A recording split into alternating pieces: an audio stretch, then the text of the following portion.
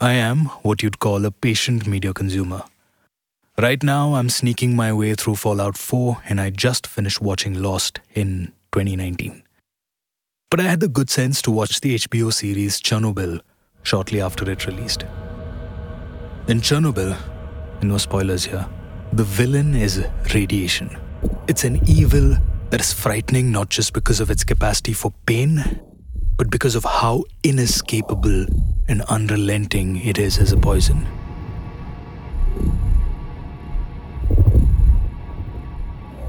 Its ghost is everywhere in the series. When you can't see it, your brain imagines it in thin air. When there's a pause in the dialogue, you can feel it hum in the silence. Even when you know that everything is fine on screen, you feel a weight in your chest because you can sense decay. And it makes you keenly aware of your own mortality.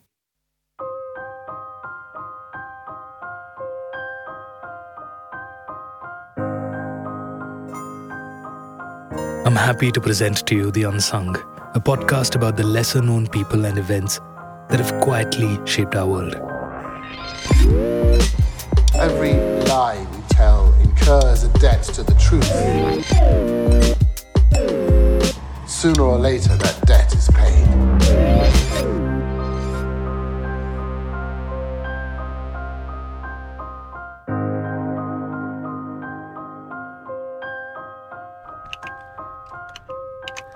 Daiichi. Daiichi. Daiichi.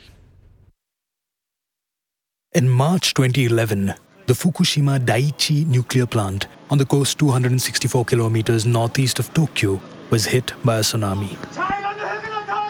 3 of the 6 nuclear cores went into meltdown. 100,000 people were evacuated and a 40-kilometer wide exclusion zone was enforced. There's a video on YouTube of the tsunami hitting Miyako Harbor in northeast Japan.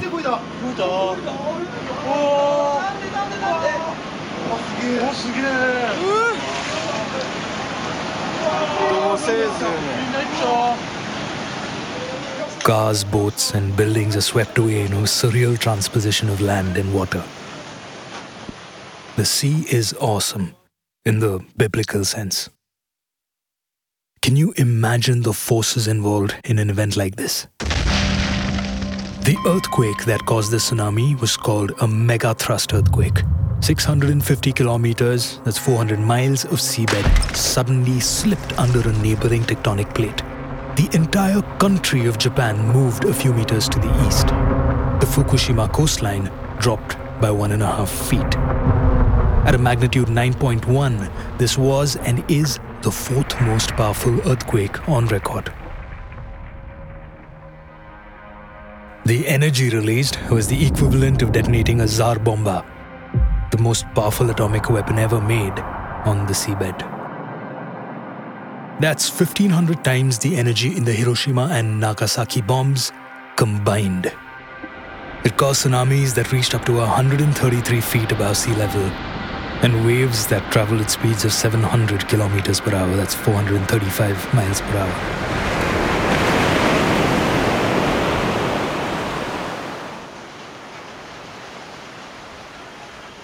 The tsunami killed 19,000 people, many of them at evacuation points. It had traveled 10 kilometers inland. The Japanese Prime Minister at the time, Naoto Kan, said, quote, "In the 65 years after the end of World War II, this is the most difficult crisis for Japan," unquote.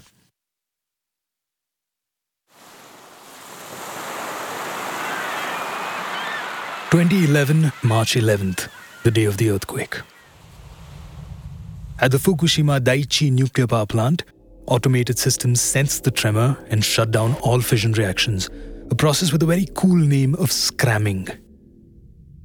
Even in shutdown, there is spent nuclear fuel that emits ridiculous amounts of heat, and a cooling system needs to be run for a few days until the reactor reaches a state of cold shutdown.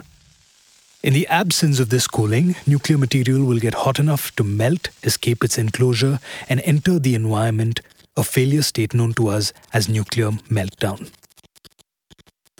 Since the power plant needs electricity even after the reactors have stopped running, the plant had emergency diesel generators that ran massive pumps to bring cool seawater in continuously. On this day, they kicked in as intended.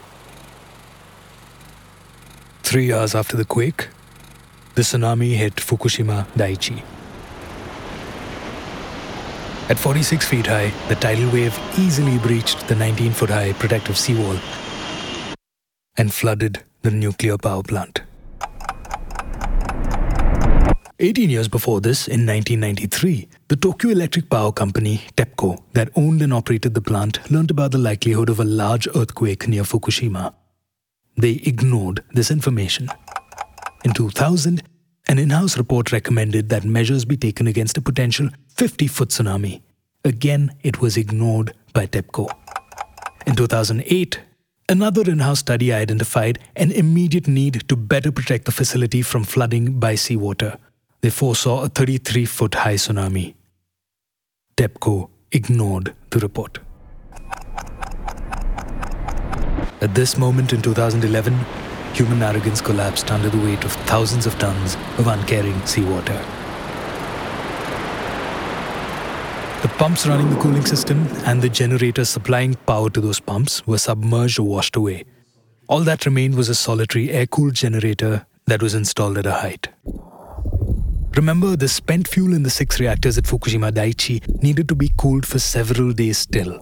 How could you keep it from overheating when your infrastructure was reduced to flotsam and your country was in a state of emergency? This was the problem Masao Yoshida, the general manager at Fukushima Daiichi, had to solve. Acting decisively, Yoshida tells workers to manually direct seawater into what he thinks is the most immediate threat, reactor number 1. They work with the remaining generator and whatever small emergency pumps they have at hand. Barely half an hour after they start, he gets orders from TEPCO to stop. Why? Because they had a feeling that the Prime Minister's office might not like it.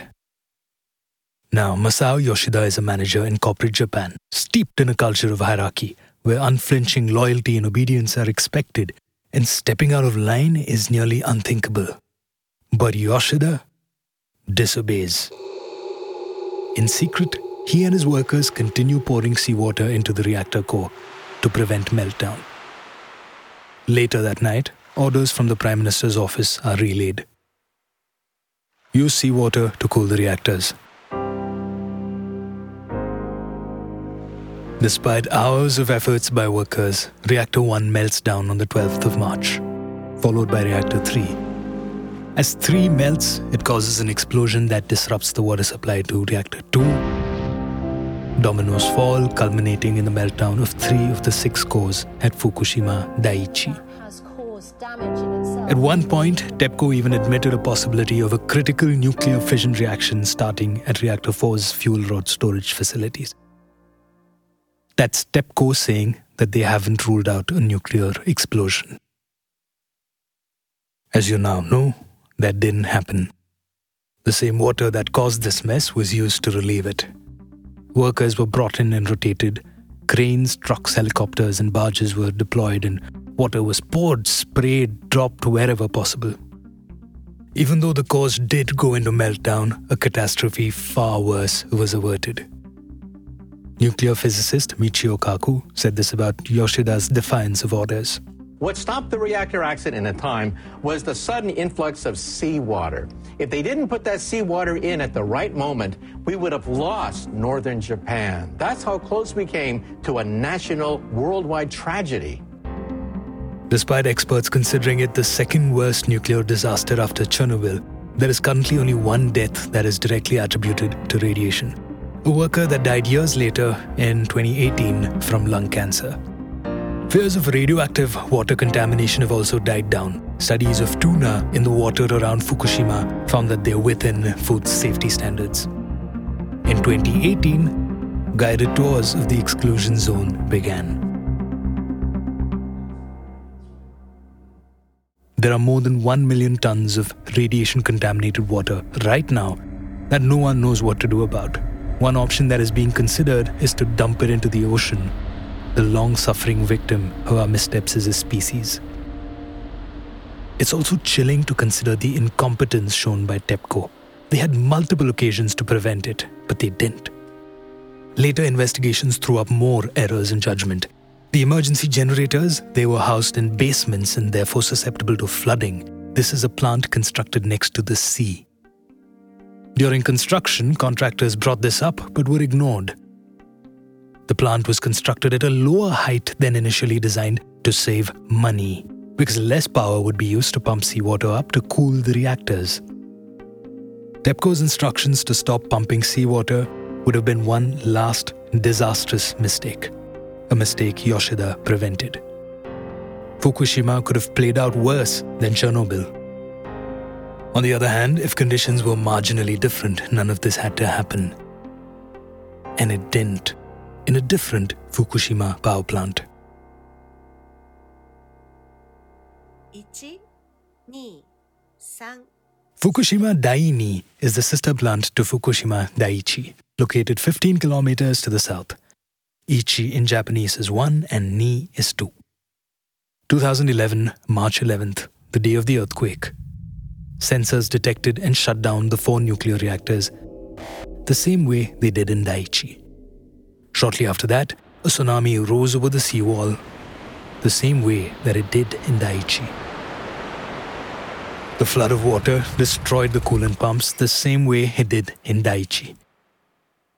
Of 4 boiling water reactors, 3 were now in danger of meltdown, just like they were in Daiichi. Here we meet plant supervisor Naohiro Masuda. Unlike Daiichi though, Dai-2 still had access to auxiliary power. One high-voltage line from the grid still worked and gave them a fighting chance. Control rooms were running and workers could monitor water levels and temperatures. But Masuda was now responsible for 2 things: assessing and controlling the damage to the reactors and managing his 200 employees in this moment of crisis. 200 workers that were unsure if their families had even survived the earthquake and tsunami. Masuda had been following crisis management protocols from the moment the earthquake struck, right up until the tsunami hit. But once the emergency generators died, he was in uncharted territory. Masuda recognized that he needed to decide whether it was safe to go out. He made charts of the aftershocks and used the waning intensity to convince people that the danger of tsunamis was now past. He later said in an interview with a Harvard Business Review, quote, "It was not convincing at all, but I needed them to be convinced," unquote. He did something that seems impossibly patient given the situation. He gave them the most information he could gather, and then he gave them time to think it over. When he asked them to form groups and survey the reactors, no one refused. Masuda took stock of what needed to be done and what resources were available to them. His first priority was to get the pumps working again. That involved installing 9 kilometers of new cables. These aren't your everyday cables either. They weigh a ton per 200-meter section, a literal ton. The cables would normally have taken 20 people a month to install. The 200 workers at Fukushima Dai-2 laid 45 tons of cabling in one day. Masuda made plans on a whiteboard and constantly changed and shared them with the workers. Some people I know would interpret this transparency as unwise for a leader, but it worked. There were many instances when he had to modify plans at the last minute because of changing conditions in the plant, but no one complained. At one point, workers had spent hours routing the cables I previously mentioned to Reactor 2. They had worked long hours without sleep, and news was now filtering in that members of their families had died and some of them had lost their homes. At this point, Masuda's engineers determined that Reactor 1 was heating up and needed water more urgently than Reactor 2. Masuda asked workers to undo the hours of excruciating work they'd put in and relay the cables to Reactor 1. There was confusion, but no drama, and the task was done.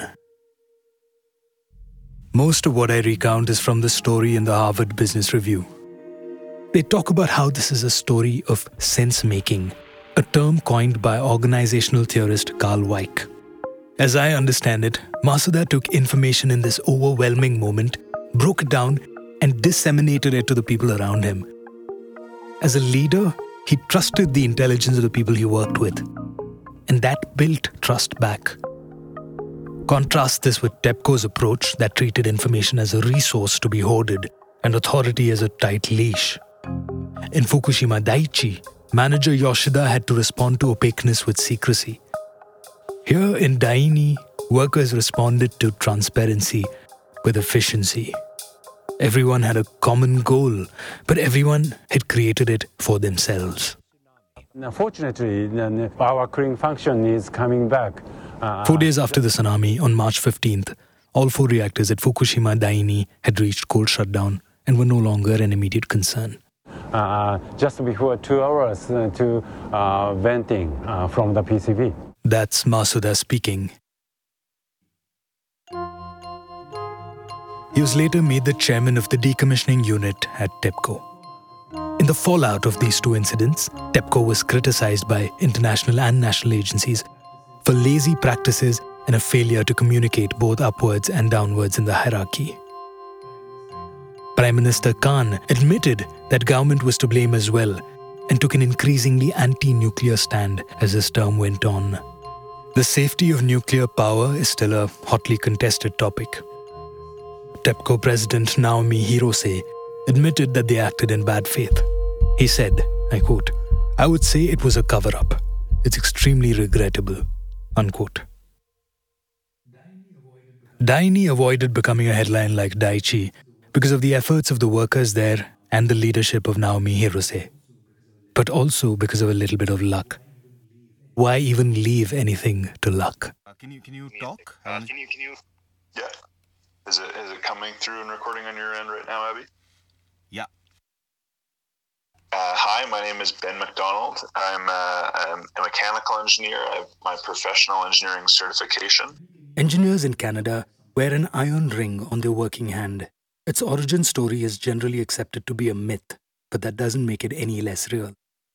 What I kind of remember, the story that was told, is that there was a bridge in Quebec made of iron, and it was designed poorly. I'm not sure if the engineer cut corners or if they cut costs in some way, but they had done something poorly and the bridge collapsed. You go through a ceremony to receive an iron ring, and the iron ring is worn on the pinky of the writing hand of the engineer. So I'm right-handed, I wear my iron ring on my right hand. My wife is also an engineer, a chemical engineer, so she would wear her iron ring on her left hand. The reason you wear the iron ring on the pinky of your writing hand is to be an extra reminder that as an engineer, no matter what kind of financial interest or business interest is at play on any decisions that you're making, before we stamp off or sign off on any engineering design, because it's on the writing hand, the idea is that as we do our signature, we drag the iron ring through our signature to say, is what I'm doing now in the best interest of society?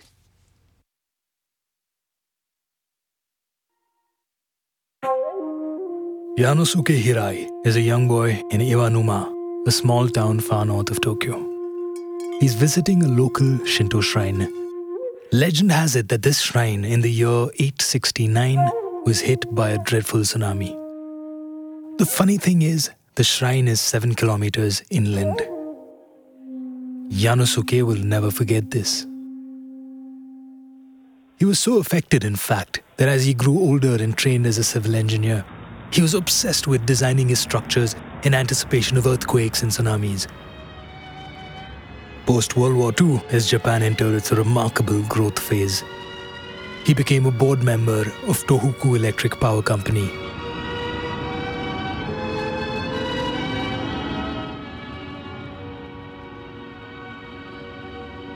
This is the story of a third nuclear plant, Onagawa Nuclear Power Plant.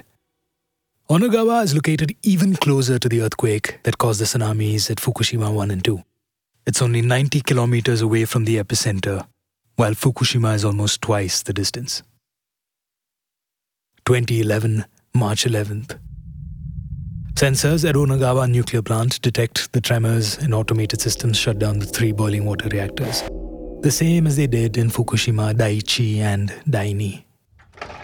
Cooling pumps are necessary over the next few days until the fuel reaches cold shutdown. Backup diesel generators come online, the same as Fukushima. Half an hour after the earthquake, a 46-foot-high tsunami hits Onagawa.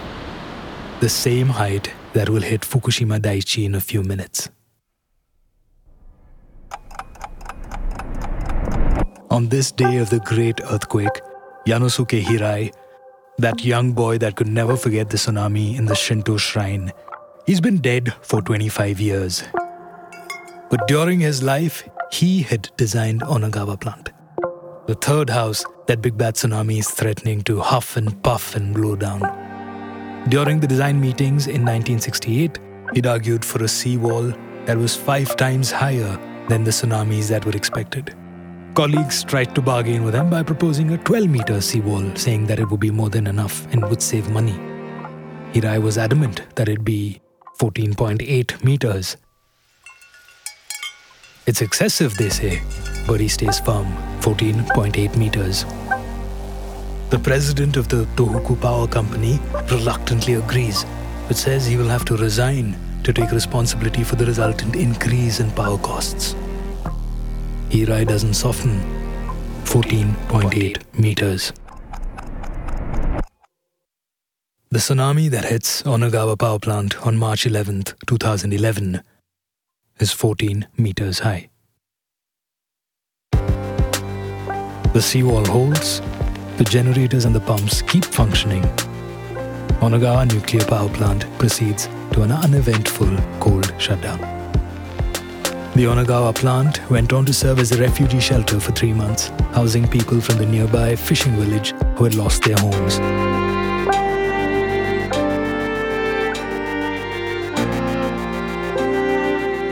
Many people know about Fukushima Daiichi. It was in the news cycle for months. Few know about Fukushima Daini. Fewer still about Onagawa.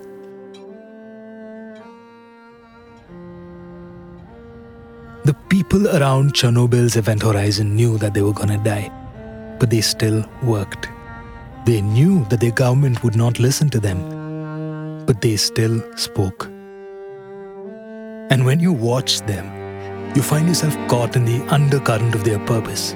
You don't have to ask if what they're doing is right or intellectualize their motives, because you can feel it in your bones. Chernobyl shows us that more than hope, purpose defines us as people. Masao Yoshida, Naohiro Masuda and his 200 people, and Yanosuke Hirai, they inspire us not because they show us how to hope, but because they show us how to create a nobler purpose. Enough to fuel us for a few hours of sleepless defiance, a few days of selfless perseverance, and then some extraordinary people, a lifetime of being a human iron ring.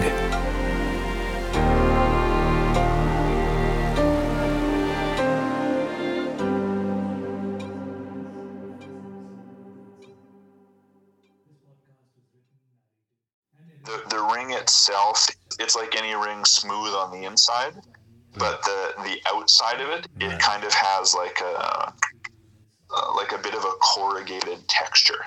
Right. But as an engineer, if they wear it for 20 to 30 years, Right. it'll become much more rounded and seasoned. Thank you so much for listening to this, the first episode of The Unsung. This podcast was written, narrated, and edited by me, Abhijat Shailanath. Original music was composed by me as Mudet. Past and present tenses and metric and imperial units are and were and will be mangled for dramatic effect. More information and references can be found at unsung.mudet.org. That's unsung.mike uniform delta echo tango hotel.org. If you enjoyed listening to it, please send me a message or leave a rating. Goodbye. Check. I'd like to thank Shreya Dasgupta, Ben McDonald, Ryan Gibson, Ashok V.A., and Shivalika Shailanath. Follow the podcast on Twitter @PodcastUnsung.